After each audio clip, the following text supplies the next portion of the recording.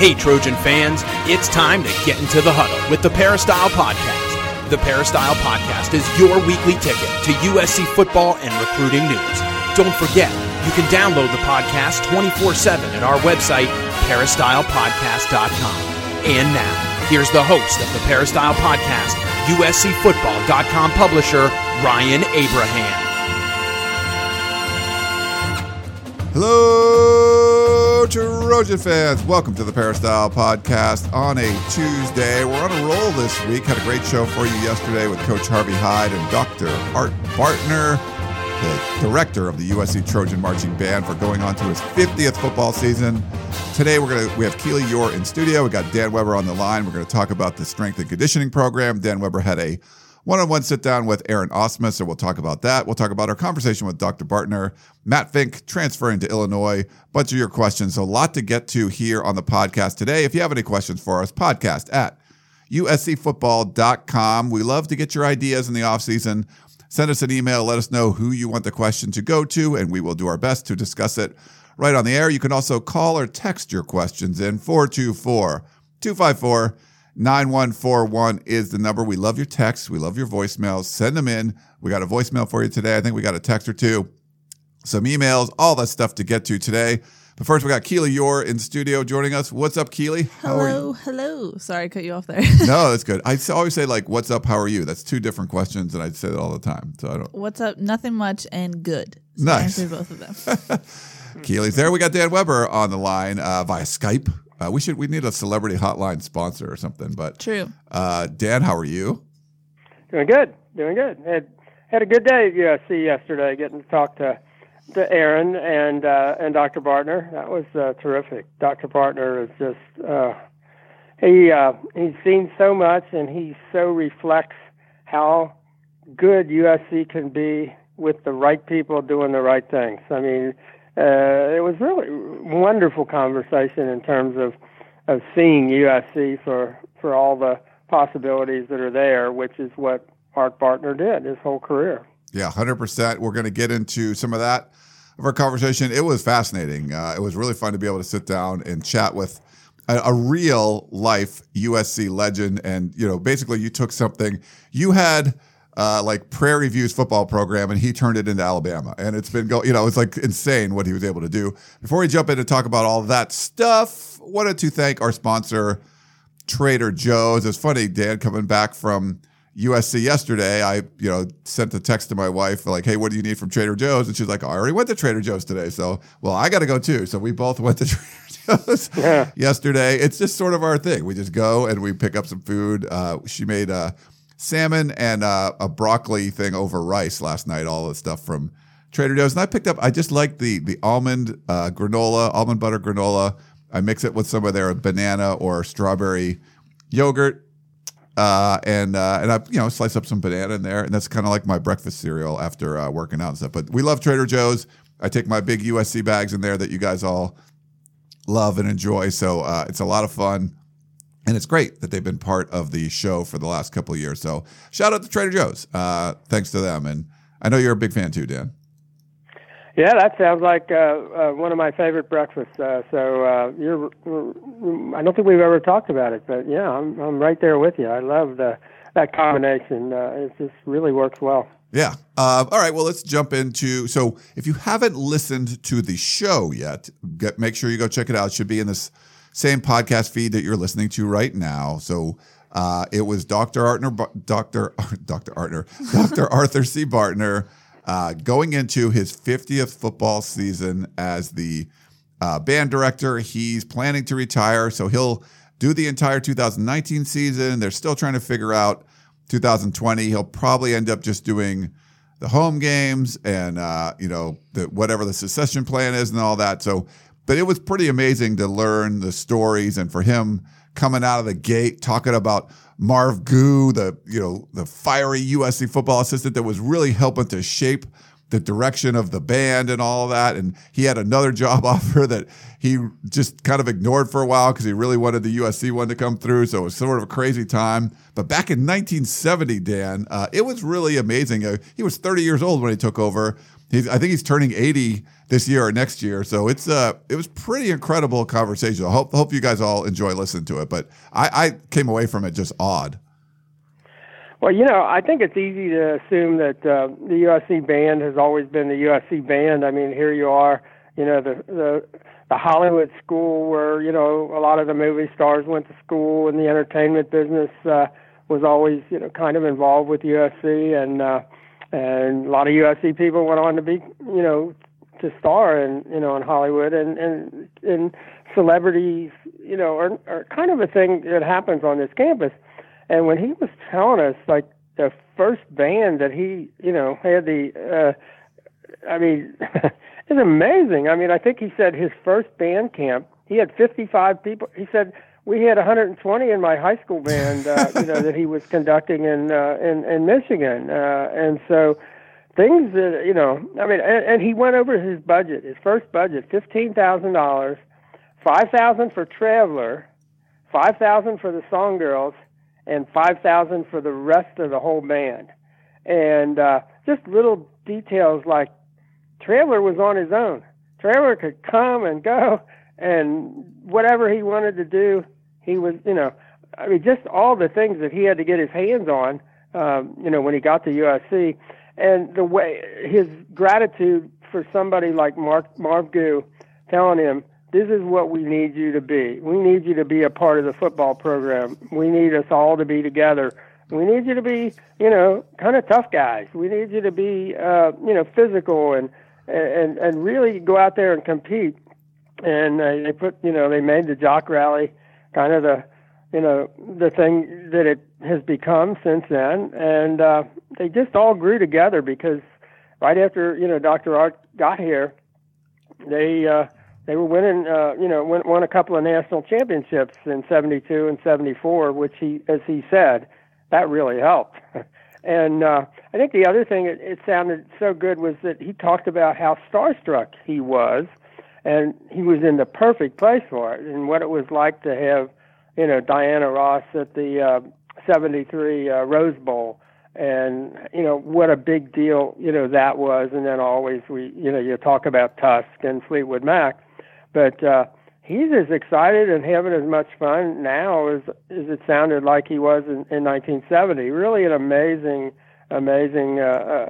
story. And it wasn't something that USC just gave him all this, ability to do stuff. He had to figure out how to do it himself and how to get out of the basement of the barracks and, find places to practice and all the things that they've needed to do and that they've done. But one of the great success stories, maybe more so than anyone you can think about at USC in the last half century. I don't know that there's anybody who, has embraced, what it means to be, to fight on and be the Trojan family and had the kind of success that Dr. Bartner's had.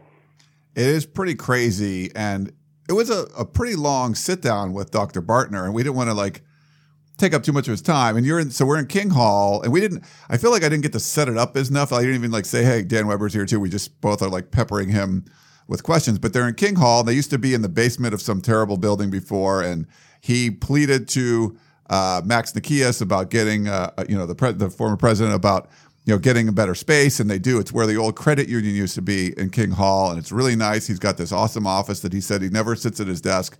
He's always in there's a table with a TV and speakers and stuff. That's where they it's like their little war room where they analyze what's going on with the band and everything. So that kind of inside stuff was pretty cool. And he has windows. He's so excited. He's not in a closed-in basement anymore. It's like, if you're going to be in California, you probably ought to hope you get windows so you can look outside. Yeah, for sure. And then when, we talked about, I brought up some of my favorite things that I think we brought up with India on the Tunnel Vision show, like the Stanford Counter March. I like that a lot. The Heartbreaker one. But of course, Tusk is and he was saying it's kind of like their fourth fight song, where it's like the fourth main thing that you play all the time. And when we were done, now Dan still took notes. He'll probably be in his column, but he was saying, I thought you guys asked more about how Tusk came to be and all that stuff. And it's like, yeah, man, we didn't even, like, we talked about it, but we didn't really get into like the origin story and how he would be talking about like, oh, Nick Fleetwood was a big fan of the band, but this person wasn't as much, or whatever. Like, he was talking about the members of the band and how the Fleetwood Mac band and how they got involved with USC. And he was listening, he was listening on the radio one day and he heard like, I thought that was the most amazing thing he told us. Like, he didn't know this was going to happen. And he's listening to the radio and it says, now here's the newest hit from Fleetwood Mac featuring the USC Trojan Marching Band. And he's the band director driving his car. Like, what? So it was pretty crazy. No, they just, it was just one of those things that they did. And I guess they really wanted the drum, I think that drum kind of sound on Tusk. And I don't think they knew where to exactly find it. And their manager, by luck, was a USC law school graduate named Mickey Shapiro, and he just said, "Well, why not try the USC band?" And so they did, and the rest is history. But those are the kinds of things I think they're hoping maybe to revisit this year in his 50th year, to bring some of those people back, the original people, maybe for games, and then bring them all back. They're going to have what sounds like an unbelievable concert in April, which will be the final big official blowout of Dr. Bartner's career on Cromwell Field, where they practice, and it's going to, have a lot of those original stars and fireworks and the whole deal. It sounds like something we all ought to be planning for. Yeah, for sure. I think I would definitely recommend going in and listening to it. I know it's our show, but it was a really interesting conversation, how he changed the band from 50-something people to over 300, and why they had, how the uniforms come to be, and they wear sunglasses and all this, like all, they became California cool, they became Hollywood's band. And a lot of that was his vision for it, and playing modern songs, where he came from, he was in the Michigan band, much more traditional, much more, they would never play stuff like that. Integrating women into the band, something he did right away. Now it's about a 50-50 split. And of course, India Anderson, talking about her being the first drum major. So lots of good stuff you can unpack in that episode. So make sure you check it out. It went up on Monday, May 6th. But before that, Dan, before we sat down with Dr. Bartner, which was great, you had to sit down with USC strength and conditioning coach Aaron Ausmus. So I wanted to hear how that went. Well, it was interesting. Aaron was sitting in his office right off of the weight room with the big glass windows, and he reminded me. He said, "You know how cool this is? I'm getting to sit in and work in the office in the weight room that I kind of designed over a couple of years." And he said, "Here we were. We won 10 games in 2013, and he said, I'm getting calls from all my, strength and conditioning buddies all over the country the ones who won 10 games, they were all getting raises and whatever." And he said, here I was packing my office to leave. And he said, that's just what happens when they, they change coaching staffs. They, bring in their own people. So he said his wife Misty was helping him pack to leave after a 10-win season. And he said, she told me, you're going to be back. I just have a feeling someday you're going to get back here. And now he's back. And he said he never left. Now, he had moved a lot. He came from Tennessee, where he was an All-American shot putter. And, he worked with Chris Carlisle there, and then came to USC. He went to Idaho with Nick Holt, where he got to be in charge, and then went to Ole Miss with Ed Orgeron, went to Tennessee again with Lane Kiffin. So he moved around a lot. And he said by the time they got to Redondo Beach, they decided, it was a good place for their boys, and they were just going to figure out, and he ended up working for this, kind of state-of-the-art weightlifting company, Sorinex. But is just thrilled to death that he's getting a chance to really work in the weight room. That he said it took him about 2 years to do all the surveys with all the involved athletes and all the coaches and things like that to get the weight room the way they wanted it. And so he said, put in a lot of work getting it where it is now. He's getting to really do a lot of, work back in his weight room. Yeah, when I remember my conversation with Chris Carlisle in the old weight room, in that stupid little broom closet or whatever. Like, hopefully he has a much nicer office now. Dan Aaron Ausmus does. It's a much nicer office. It's really nice. You can sit there, and he was working with Chase Williams when he came in, and just a one-on-one. This is kind of a finals week and all of that, and they'll come back May 15th when they'll restart. But guys come in on their own, and then June 6th, they're allowed 8 weeks of really concentrated summer work. And so June 6th is 8 weeks to the day before August 1st practice starts. So, and he's got the whole plan as to, what it is they're going to do and how they're going to do it. I thought the most interesting thing he told me, and for him as well, he said he had just checked with the equipment guys for the T-shirt order for August, from when the team comes in, and he said they told me that last year. He said you're talking like 105 players you're allowed to start with 1st of August. He said of that number, 65 ordered large T-shirts. The rest were extra large and XXL and whatever. He said, I can't believe that. He said, okay, some of those guys wanted them to fit tight. But he said, I told the equipment guys, there is no way we're having 65 guys who order just a large. He said, I'm thinking maybe 12. He said, we're getting them bigger. He said, we're measuring them, we're doing all the measures and measuring their arms, measuring their thighs, measuring, all the things that, and he said, our guys are getting bigger, that need to get bigger.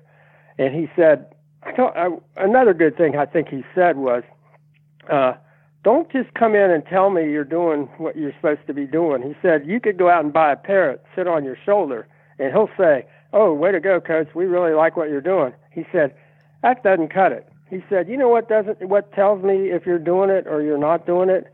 The scales. He said, the scales don't lie. He said, if you're doing what you're supposed to be doing, whether it's losing or gaining, he said, the scales are going to tell me. And and you can tell from every player that we've talked to, they're pretty much hitting where they're supposed to be. The ones that were supposed to be, losing weight have lost weight. The ones that were supposed to gain have gained. And it doesn't seem like it seemed last year. It seemed like, you had Porter Gustin and Cam Smith doing one thing and kind of everybody else was sort of on their own. You don't get that sense. And he said, that's correct. And he said, I'm just here at the right time. These guys, they're embarrassed about last year. They know how badly last year went, and it shouldn't have gone that way. And he said, they're kind of in control. It's their job to get this right. And it's we're here to help them. But it's their job to make the decision to do all the things they need to do. And he said they really are. He was very impressed with the offensive line, which everybody is, looks at as the number one, indicator of, are you getting bigger, stronger, more powerful? And he said, he just absolutely said, this is a very impressive and athletic group. He said, just, what happened to him? He said, somewhere they got lost last year. He said there wasn't that intensity, there wasn't that, focus on what you needed him to do. But he's been real impressed, and he's not like a guy who's, going with the flow. He will tell them if he don't like what they're doing, and he's got them working together as groups. I mean, you're not like I think they hit a lot of positional kind of work under Ivan, where different positions did different kind of drills and different kind of weight work and that. And it looks like 90 to 95% of the weight work is shared, where everybody does it. And there's 5 to 10% where they get to specialty stuff for their position. But it's a different philosophy. There's no question about it. Is that just because he came in and it's new, or is it like now during the summer he's going to talk with the individual assistant coaches and kind of get what they want? I mean, because, there's differences. He's never been a strength coach for someone that's running the, an air raid type of offense. Is that going to, has he been working with the coaches on things like that, or is that the plan going forward? It doesn't sound like it. It doesn't sound like they're adjusting all of that much because it's the air raid. He just thinks, you've got to be able to do, the stops and the starts and the change direction. You got to do it, with strength and with power, and that transfers to pretty much everything that you need to do, other than that, last 5 to 10%. So I don't get the sense that they're saying, because it's the air raid, we got to do it this way or whatever. I think that can probably go a little bit too far. Now, I would imagine that there might be some things, let's say with quarterbacks. You want them to have strong grips, but you also want them to have the hand-eye, kind of baseball type hand-eye coordination, and the flexible wrists and all of that. So there is some of that, but I think this is more of a shared. We're all going to get better. We're all going to lift more.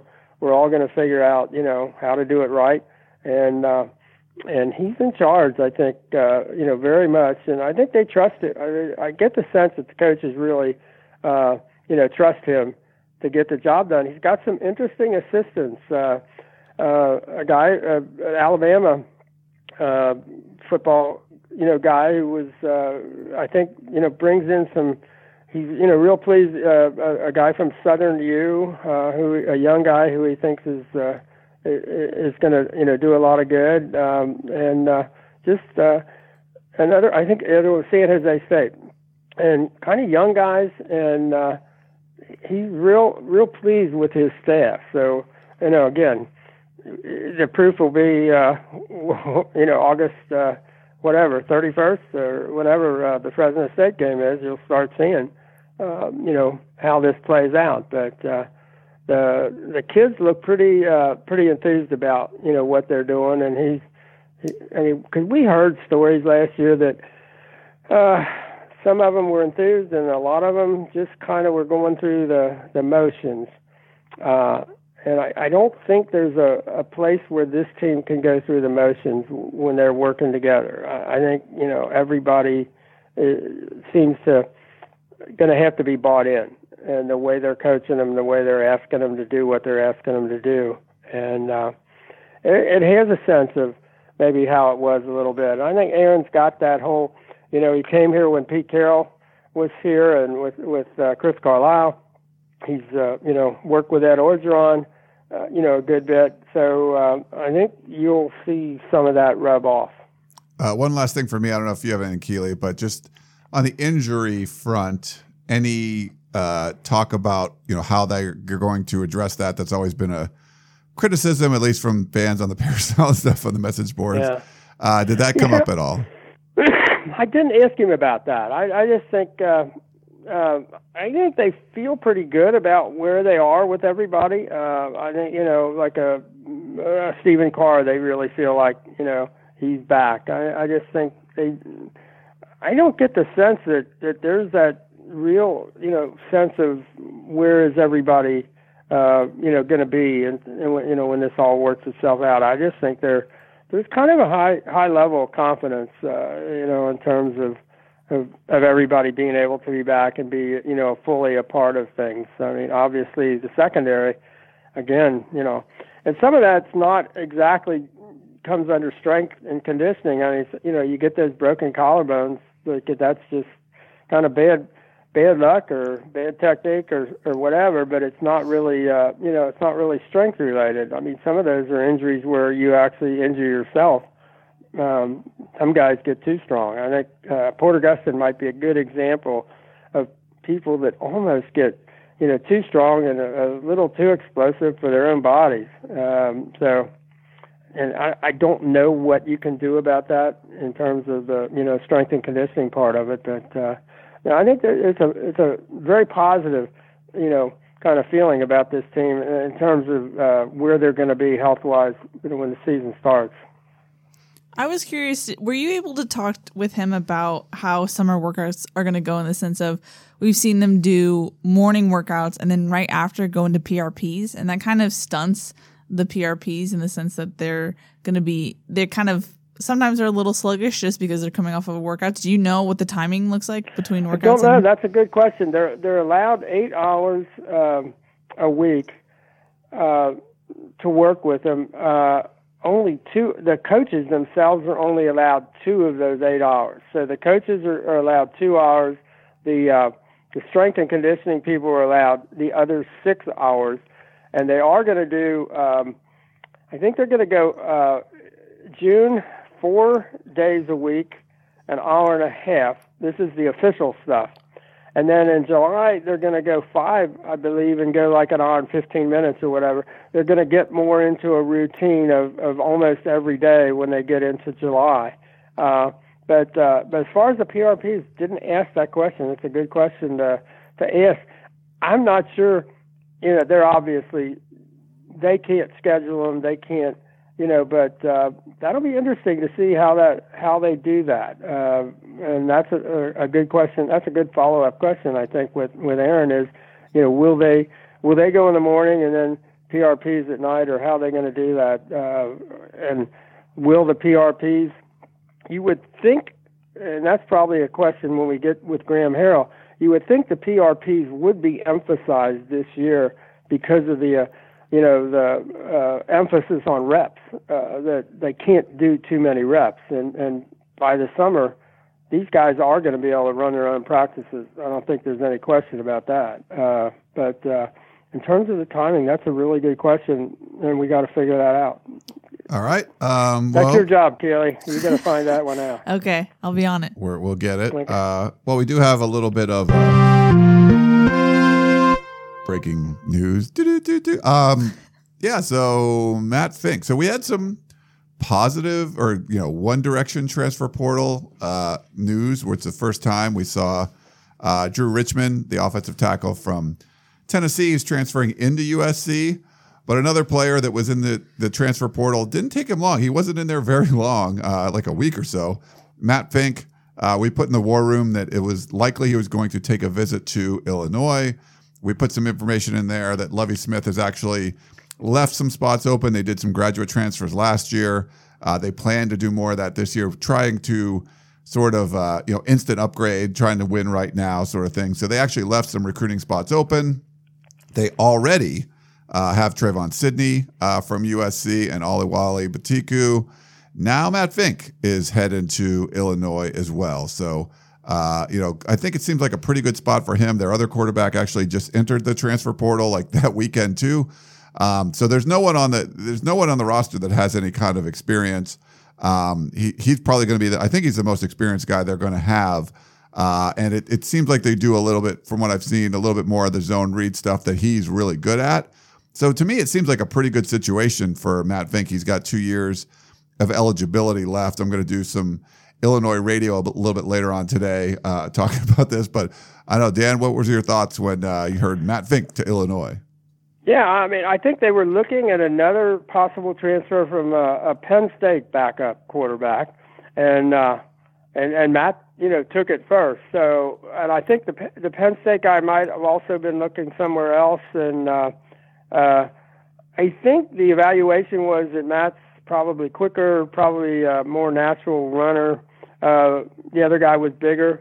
One of the things I thought the Illinois site did was they basically took all of Matt's highlights from the Utah game when he got a lot of run and this year, and then the Oregon State game where he had the touchdown run, and you put those together, and you just put his good plays. I think he was 13 of 18 passing in his career at USC, and you put that together and you go, wow, okay, this could work, and I think there's certainly I get the sense that Illinois thinks he's going to be the starting quarterback in September. So, and he's got 2 years of eligibility. So they've got some, I guess, young guys who they just don't think are ready at all. So it could be a really good spot for Matt, even though he wasn't there in the spring. That'd be great to see him, get that kind of a shot. And he's got the athleticism, and he might be able to run away from some of those Big Ten defenses. That he's just big enough and quick enough, and knows what he's doing. And if they limit the passing game to the kinds of things that he really feels comfortable doing and throwing, this could be a really good situation for him. And if I'm Illinois, I mean, and your theory is we wanted to save a bunch of spots for transfer portal guys, and then you get these transfer portal guys, you really want to give them a chance to play, I would think, to say, hey, this is our way to get there a little quicker than we would have normally. And so I would think he's going to get a really fair shot and a really good opportunity, to take over that program. And he is a natural leader. And, I think it's a great opportunity. I think everybody's really happy for Matt to get this opportunity. You talked about playing to his strengths. I think, if you're running zone read stuff, I think that would work. And it was funny. Yeah, it was great to see that Illinois 24/7 Sports article. He put a lot of little quick video clips of Fink in action, which I believe was from the Utah game when JT Daniels got hurt. And then he was going to start the next game against Arizona State, but then he got hurt. But what would you say for the passing game, like Matt Fink's strengths are? I think the quick stuff, the quick slants, the quick rolls where he's got that little pass run option. I think anything with the quick with the pass run option. I think he's a little more right-handed than, but he did make some plays, coming left. But I think all the quick stuff now. And they showed the one play where he did throw the ball 50 yards. And but they really have to work on that, I think, just to get that the kind of accuracy you need on those deep balls. He's never really displayed that, but I think in the offense that they run, I think what he does can be pretty successful if they've got, and they're going to have I guess we're not sure. Is Trevon going to be eligible? Is he getting his degree or not? I don't know that we know that for certain, and we don't know where like a Josh Amato Baby. Where is he going? Are those guys going to be able to? Will he be able to bring some more of his own receivers with him? How many more spots does Illinois have open? Because I don't know what kind of receivers Illinois has right now, but you put him with the right group of receivers, and you look at what he was able to do, say against Utah. I think that works in the Big Ten. But we'll see. If they seem to think their offense is compatible with his strengths, so that's a good thing. Yeah. All right. I think that's it for the topics. Keely, do we want to jump into some questions from the fans? Sure, let's do it. We have two questions from Steve in Poway. First off, he says, looking at the recruiting picture for next year, I know it's very early, but is it too early to expect more than only 3 commitments for the 2020 class? Most of the other teams in the top 25 have at least 10 or 12. Yeah, it's too early. I think next year totally is dependent on how the team does on the field. Do they bounce back? What the staff is looking like and all of that. I think it would be futile on everybody's part in a lot of ways, other than, I think getting, the quarterback lined up was an absolute mess. The way the quarterback situation was in Southern California, obviously. But other than that, I don't know that you make that big push right now. You just try to stay as close to them as possible and have them get to know, all the new people at USC, and get everybody, feeling like we've got it turned around, we're going in the right direction, all of that kind of thing. But I think next year's recruiting class is just totally determined by how the team plays in the fall. Now, you've got 6 games that first half of the season, that are going to determine so much of that, and will, I think, make the decision for how you recruit. They've got to get a big start. There's no question. They get a big start, and I think it will go hand in hand with the recruiting. There's just no way around that. They all go together.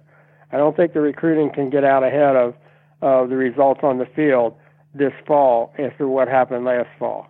There's got to be a turnaround. There's got to be, they got it figured out now. I want to go there. That has to happen, I think, first, and then the recruiting follows. I don't know. What do you think, Ryan? Yeah, no, I agree with you. I think having a Bryce Young in the class as a quarterback, a 5-star quarterback, I think that's important, and he can be out there recruiting. But I feel like it is more of a wait and see sort of thing. And the further away we get from what it was like during the football season, if you forgot, there was, Lynn Swann, Clay Helton were not very popular figures. And if you put either one of their picture up on the video board in the Coliseum, people were going to boo. I think there's some of that still there. And they know if they put up something on social media, they're still angry USC fans that don't like the direction that things are going. So it's almost like from USC's point of view, you sort of have to wait and you want to come out of the gate and just start smashing some people. And, the people talking about Fresno State being an upset or blah, blah, blah. Well, you go out there and just hammer them.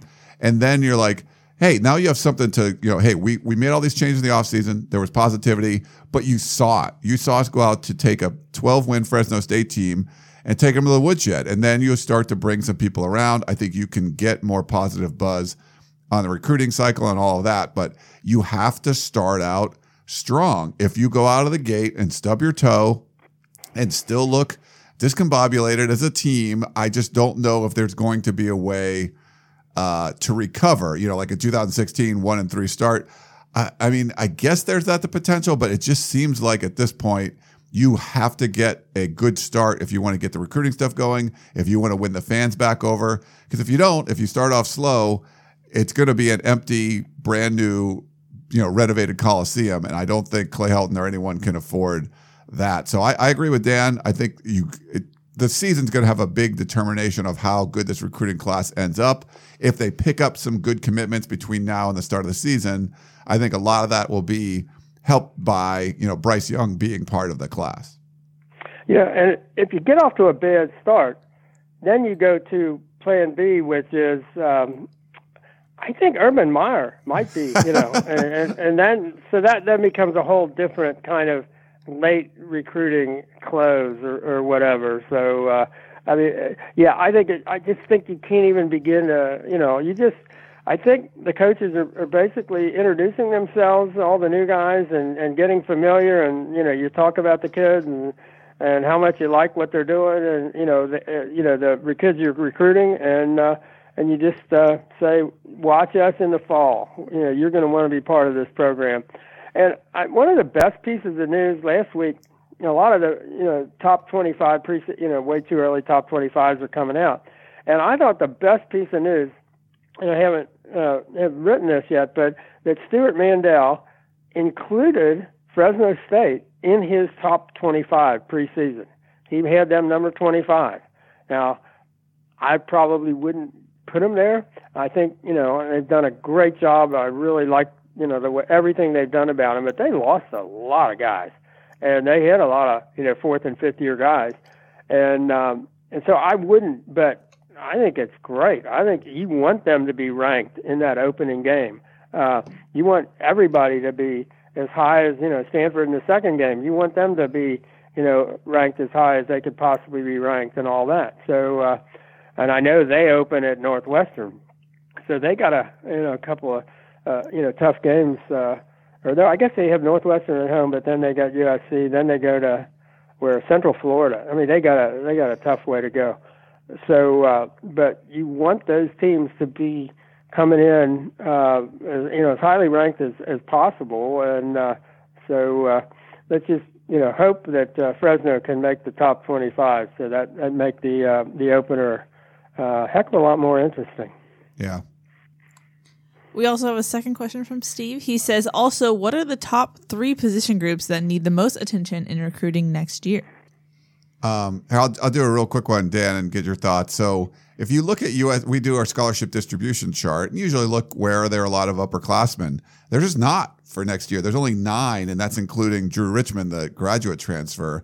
Probably the offensive line, because there are, 3 seniors, and a bunch of guys on the junior class. So I think you have to bring in some guys on the offensive line. There's not a lot of running backs. I think, you could probably address, that as well. You might need, a couple of wide receivers with Pittman going and potentially, Tyler Vaughn's leaving. But there's a lot of freshmen on the roster. The problem is there's a lot of freshmen on a lot of the different on the roster. Maybe defensive end, another pass rusher, kind of, a couple of guys there.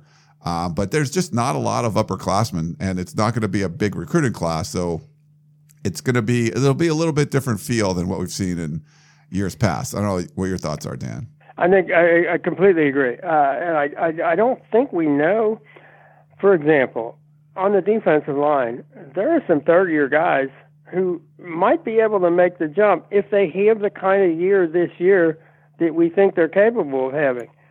Will they? I don't know. That didn't show up at all last year. I mean, none of them had that kind of year. And so, you may be having to think about replacing one of those guys that you might think, well, I'm going to have him, we'll have him for 4 years, and maybe you won't. Maybe you'll be lucky like Clemson, and you will get him to stay those 4 years, or Alabama, whatever. Maybe some of that'll, catch on the West Coast. But I think you got to be ready to think about, will somebody else go out early? That certainly doesn't look like maybe right now that that they'll go out early, but yeah, it's kind of an amazing that the class just has the 9 guys that for sure are going to leave. It's more bottom heavy than you realize. And there are a lot of guys coming in next year, a lot of freshmen who I just don't think we know how they're going to play, how they're going to fit in. Where and until you know that, you also might not know where you're going to have to. I mean, you would think like with the secondary, there's just a ton of bodies. Once you get, you go from almost nobody in the spring to just a whole heck of a lot of guys in the fall. But how does that all play out? I don't think we know at all. So I think a lot of that's going to be that kind of stay tuned in terms of where you're going to need that absolute help that you need to come in right away. Yeah, I have to agree. We have a interesting submission by Troy Trojan. Okay. He says, Dan, I know, Ryan, Keeley, Chris, Water Pistol, which I think he means shotgun, and all those interns know 2019 is a lost cause. Helton will be gone during or after the season. No coach in history has ever been this close to a guillotine and survived. Talking about 2019 is just wasting time. So my question is regarding the aftermath starting in 2020. I have no doubt SC will get back to, quoting Aaron Ausmus, ass kicking for the next decade. But for some reason, I feel the rebuild is going to look different and take longer than in times past. In your opinion, how long do you realistically think SC will take to get back? Washington's a power now. The Southern California high school pipeline might not even have football in 10 years. SC admin is in chaos, and Larry Scott is trying to turn this conference into an AYSO soccer league, where everyone gets a participation trophy. 5 years, 7 years? What do you honestly think? Thanks, Troy Trojan. Wow. Glass half full kind of guy. Does he really pay? Hopefully, Troy, you don't pay the $10 a month or whatever it is, because, I mean, I don't know that, I don't understand. I would just say this. If you can't see a way out, where you are now, I'm not sure that's how sports is supposed to be. I think with sports, your job is to figure out a way out. Your job is to figure out, how do we compete under these circumstances? I'll go back to Dr. Bartner. He had no ability in a lot of ways to compete. He was at USC. That was it. He had nothing going for him. He didn't have any money. He didn't have any guys that could play in the band. He didn't have almost anything. Look what he did. I mean, you just got to turn it around. You've got to figure out, what you're going to do. Like, as he said, he figured out, he looked at that first budget and said, whoa, I got to be my own fundraiser. Whoa, I got to get control of the scholarships. Whoa, I got to do this. I got to do that.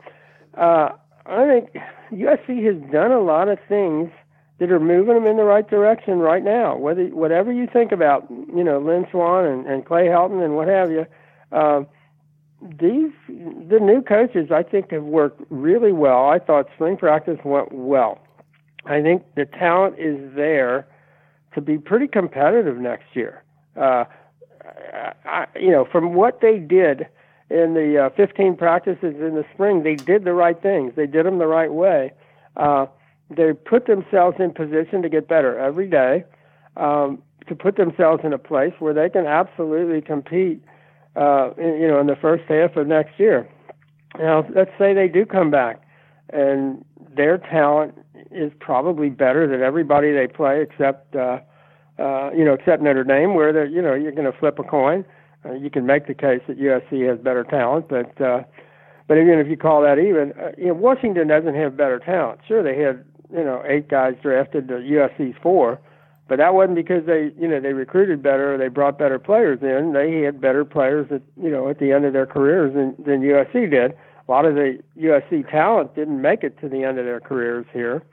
So have there been all kinds of problems at USC? Absolutely, but that doesn't mean you're locked into those things. And we'll see if USC does have that competitive gene where they just say, no, we're going to fight our way out of this. We're going to do all the things we need to do. We're going to work in the weight room, going to work in the summer. We're going to, everybody support everybody else. We're going to get our weight where we need it to be. And we're going to get our toughness up and our physicality and all of those things. I think they're moving in the right direction. Is there enough movement there?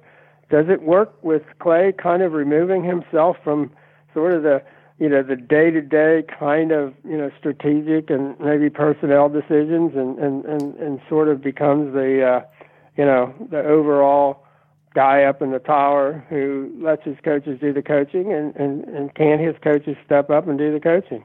I don't think we can possibly know that there's no hope.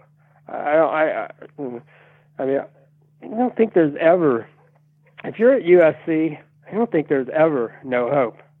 I just think that's like a non-USC way to look at it. And we'll agree, Ryan and I have our differences with John Baxter, for example, at times, but he's correct when he says USC has the best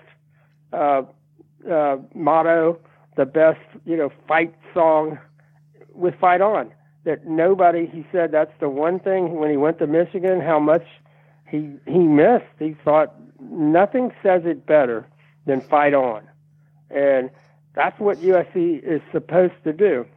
And that's what, when they do that, there's so much going for you if you're at USC, that if you fight on in the right way, you have a chance. So I think they've got a chance. I don't agree with gloom and doom for next fall, but I never do. I always think there is a way that you can figure out how to make this work. And it don't always work. I mean, as we look back the last decade, doesn't always work, and maybe it could have, but it didn't.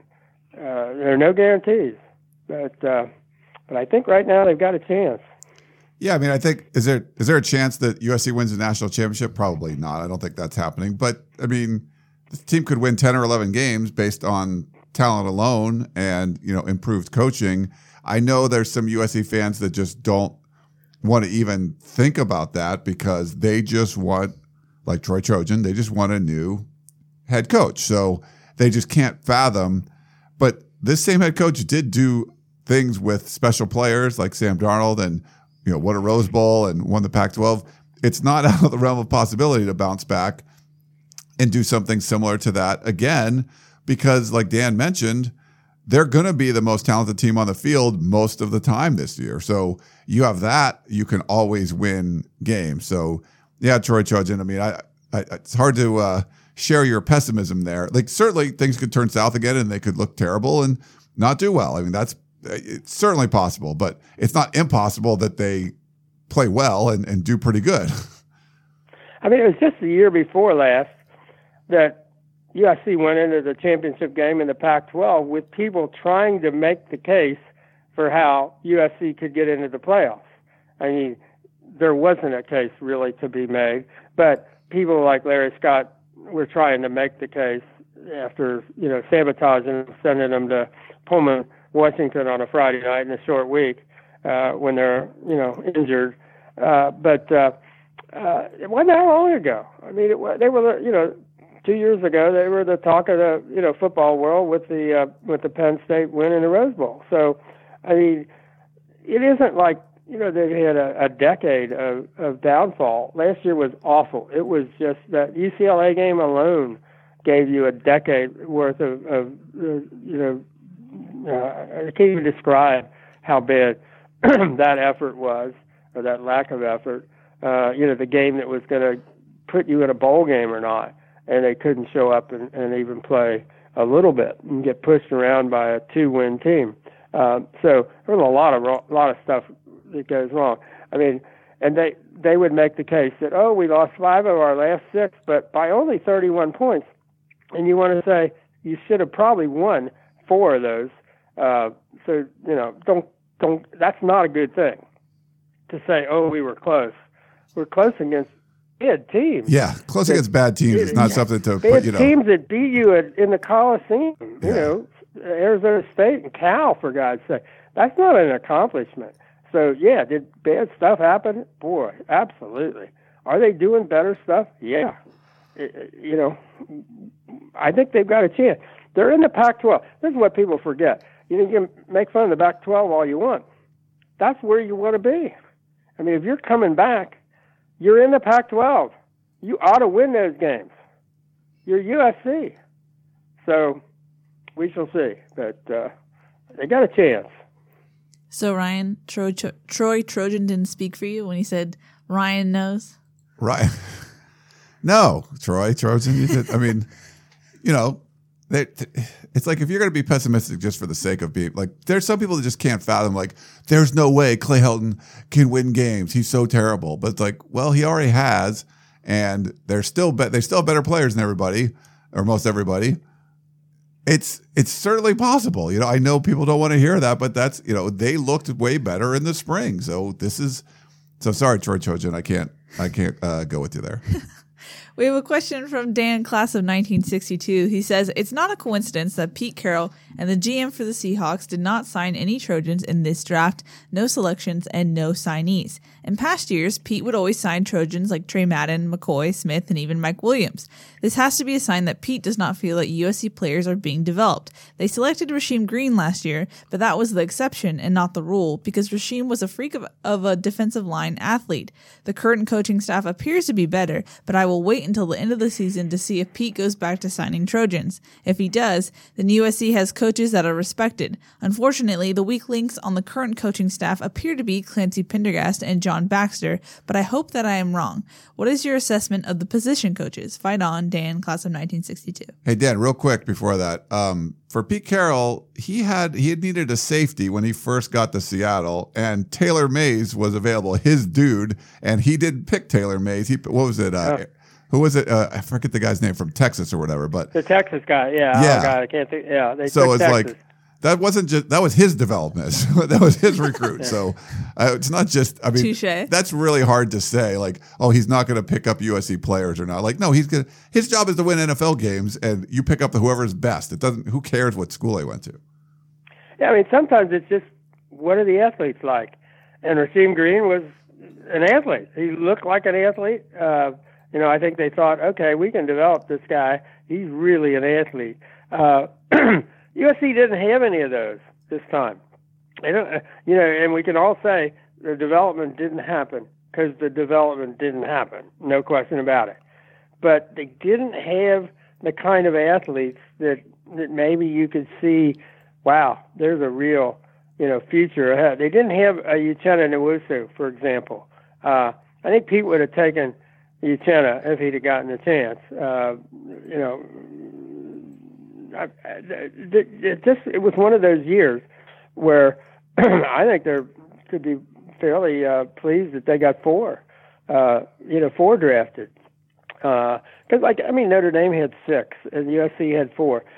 4 wasn't that bad, for this team. And you had Porter Gustin with the 2 issues that he had that probably kept him, out of it. But did they look as physical as they could have? No. Have they, been on a kind of a downward slide a little bit physically? Yeah. Do they need to pick that up? Yeah, absolutely. Do they need to pick up speed and, explosive strength? Yes, absolutely. Does this team have a chance to be that?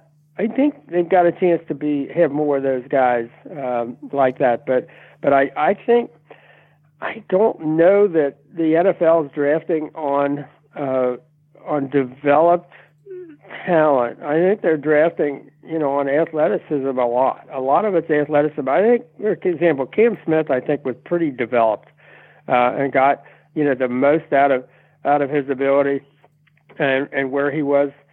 And, you just kind of run into, this is how much athleticism you've got, and this is how much physicality you've got.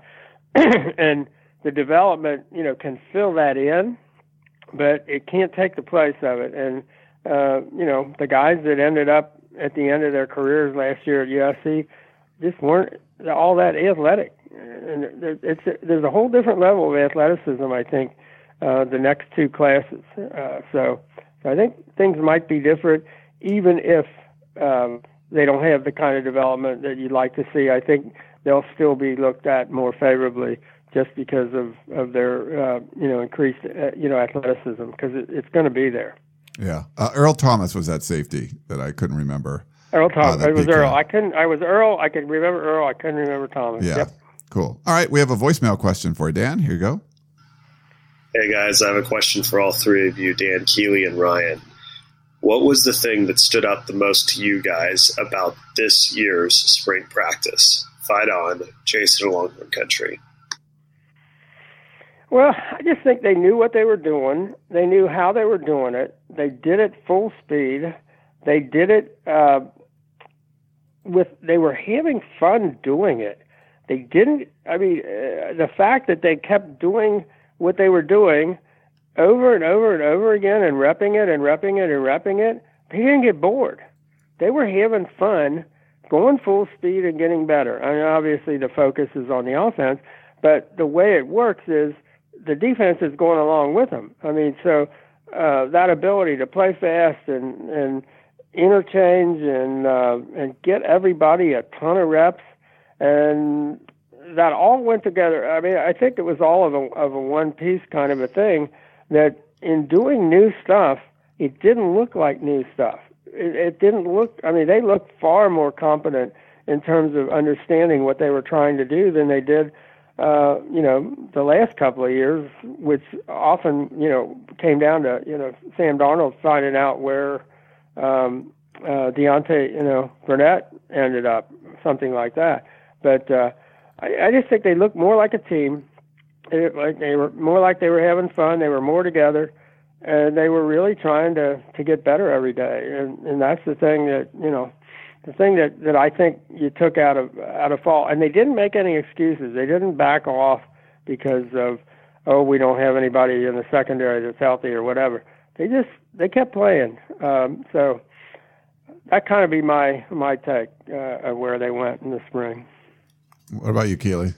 I thought you were going to go next. I want to see the field before I answer. Okay. I think just me being able to come out of it with a feeling pretty good, like feeling more positive. I didn't think that was even going to be possible going into the spring, but they just looked like it was a well-coached team. And I don't think we could have said that many times over the last couple of years. And the simplicity of the offense and just Graham Harrell was a breath of fresh air for me, where you're telling a guy like JT Daniels to not overthink things. Don't worry about knowing what everyone on the field is doing. Just get out there and, throw to the open guy, receiver, run to grass. Like it's just kind of stuff that was like, oh, that kind of makes sense, So yeah, to me, it just coming out of it feeling positive because it just felt like you're watching from the outside, and like if you want a food analogy, some of those restaurants where they have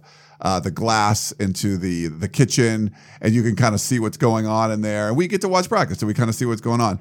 And I think the last couple of years, you'd look back there, and sometimes you get a pretty good meal, but you look back there, and there are people disorganized, and they're like people are dropping food on the ground, and just things are catching on fire. But like sometimes it still works out okay, but it just wasn't good. Now you look back there, and it just looks like, oh, tickets are coming on time. They're expediting this, going there, that, and everyone just seems to be mesh. It just looks like from watching it, like, oh, these people seem to know what they're doing a little bit better. Now, is the food going to come out and it's going to be awesome? Or is it still going to be sort of, maybe good sometimes? But just looking into that glass, it just seems like it's better run. See, I don't really have a great analogy to follow that up. So, I know he asked for one. I think it's a smorgasbord for me. Kind of what Dan said. They just seem to have more fun. And not in the sense that sometimes they can goof off too much, and we've seen that in prior teams, but fun in the sense that they're competitive and playing football at a fast pace, a tough pace, and having fun while doing it. Because sometimes, when you're going to have a 5-7 season, it was rough towards the end. They practiced like they didn't want to be there, and this was different. They wanted to be there. They liked what they were doing, and they liked being competitive at it. And I think the Graham Harrell factor was also really impressive too. Having a scheme, having run it well, seeing him go up to the baseball field or the top of Dado and call the plays, that was impressive too. So having someone like Graham who has experience and is calling the shots was impressive. The physicality, I thought the last practice of the spring was their best. And if that had been all 15, that would have been really impressive. But I still think the increased physicality was impressive too. There's one more that I was going to say, but I forgot. But it's a whole mix of things. Okay. Yeah. Smorgasbord. There's more discipline. I was skeptical coming in because sometimes when Clay has made things an objective, we don't really see the fruition of such. But I thought they did pretty well of limiting penalties, having more discipline, and if players were out of line, Clay chewed them out a little bit, and I think that was needed. So having that discipline was good as well. Yeah. Cool. Yeah, sorry. I think that question was from last week. We forgot to play it last week. So yeah, sorry, Jason. My bad, Jason. But we got to you this week.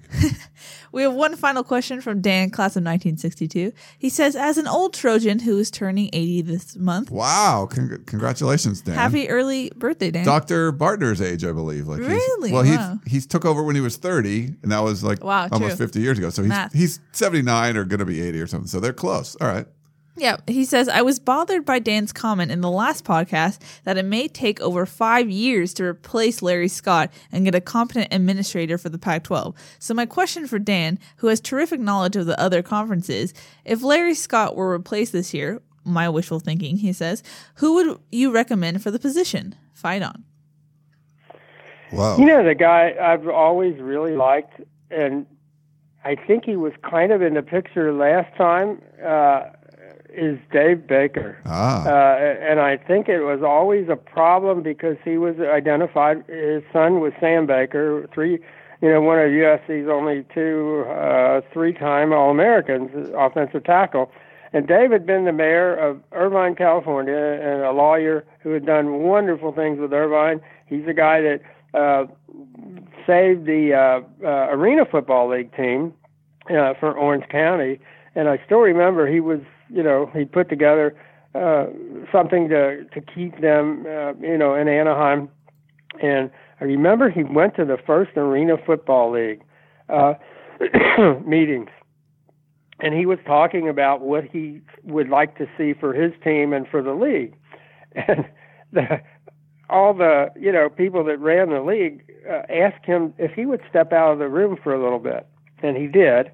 And then he came back in and they said, would you be president of the league? And he became president of the league. He negotiated wonderful television contracts that kept the league going. And he's just now he runs the NFL, Pro Football Hall of Fame in Canton. and he's done a marvelous job there. And he's as positive and as smart and as guy that he's done television. He knows people. He's not afraid to talk to everybody and anybody, and anybody can talk to him. He'd be so different.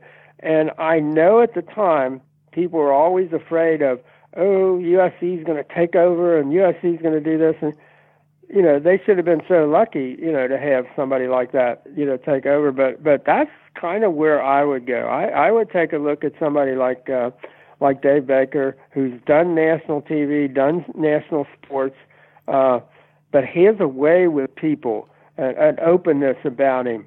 I'd absolutely take a look at him. But then I might take a look at him for other jobs as well that may be open.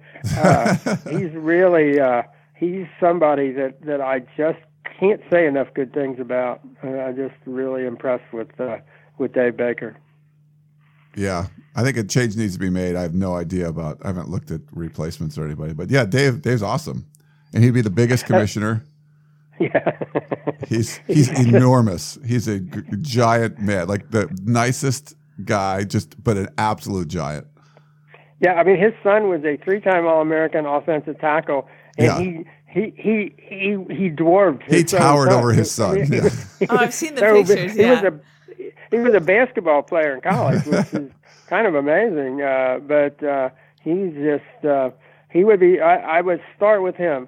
I know people were saying that the Big Ten is now lining up people to replace Jim Delaney, and they had the list I saw was like a dozen people, and really good people. And there are a number of those people. One of them, I think, was the Northwestern athletic director who has done such a marvelous job at Northwestern, and there was always some thought that would he be a guy if USC ever needs somebody to take a look at at his direction. But I would take a look at the list that the Big Ten is assembling right now and see where that goes, because I think they're going to maybe Delaney might be retiring within another year or so, and there are going to be some pretty good people on that list. But I'd go off the beaten path. I wouldn't go with just the regular list with a look at Dave Baker. I can't say it enough. Yeah, get far away from Larry Scott and that ilk as you can. Move on. What else we got, Keely? That is it. We're done. Nice. Yep. Okay. Well, interesting show. We had some cool conversations at USC yesterday. Dan and I did. So that was some topics, but we're going to need some more topics, people. So get in there. Voicemails. We've been lacking on the voicemails. Yeah, some more voicemails. Where's Curtis in Moreno Valley? Yeah, where's our boy Curtis? Call in. Let us know what's going on. We got Tunnel Vision coming up Wednesday night. I don't know what we're going to talk about. I didn't really get a guest this time, but we had India last week, so that was fun. We all went to dinner afterwards and stuff. That was cool. But yeah, whatever topics you want to discuss, transfer portal, blah, blah, blah. Hypotheticals, position battles, whatever you fancy. We could do a lot of different stuff. But Dan, thanks for coming on. Enjoyed it very much. Keely, thank you for coming in the studio. Thank you. And thank everyone out there for listening to our little show, the Peristyle Podcast. Again, thanks to Trader Joe's. Hope you get to listen to the Dr. Bartner podcast. It was a lot of fun to record that and put that up. So I hope you guys enjoy it. And thanks again for tuning in, and we will talk to you next time. You may have noticed that shopping at Trader Joe's is unlike shopping at other markets. People ask us all the time how we manage to have such unique, interesting, and delicious products at such great everyday prices. This is Dan Bain of Trader Joe's. The answer is simple. It's all in the way we do business. We buy directly from the manufacturer whenever possible. This helps to keep our costs low, and we pass those savings on to you. No gimmicks, just great values at honest prices. Every day at Trader Joe's. Thanks for listening. You've been listening to the Peristyle Podcast, presented by USCFootball.com. Be sure to tune in next week for the latest news on Trojan football and recruiting. Don't forget, you can automatically download the podcast directly to your smartphone or tablet for free. Just click the iTunes link on peristylepodcast.com or search for Peristyle Podcast at the iTunes Music Store.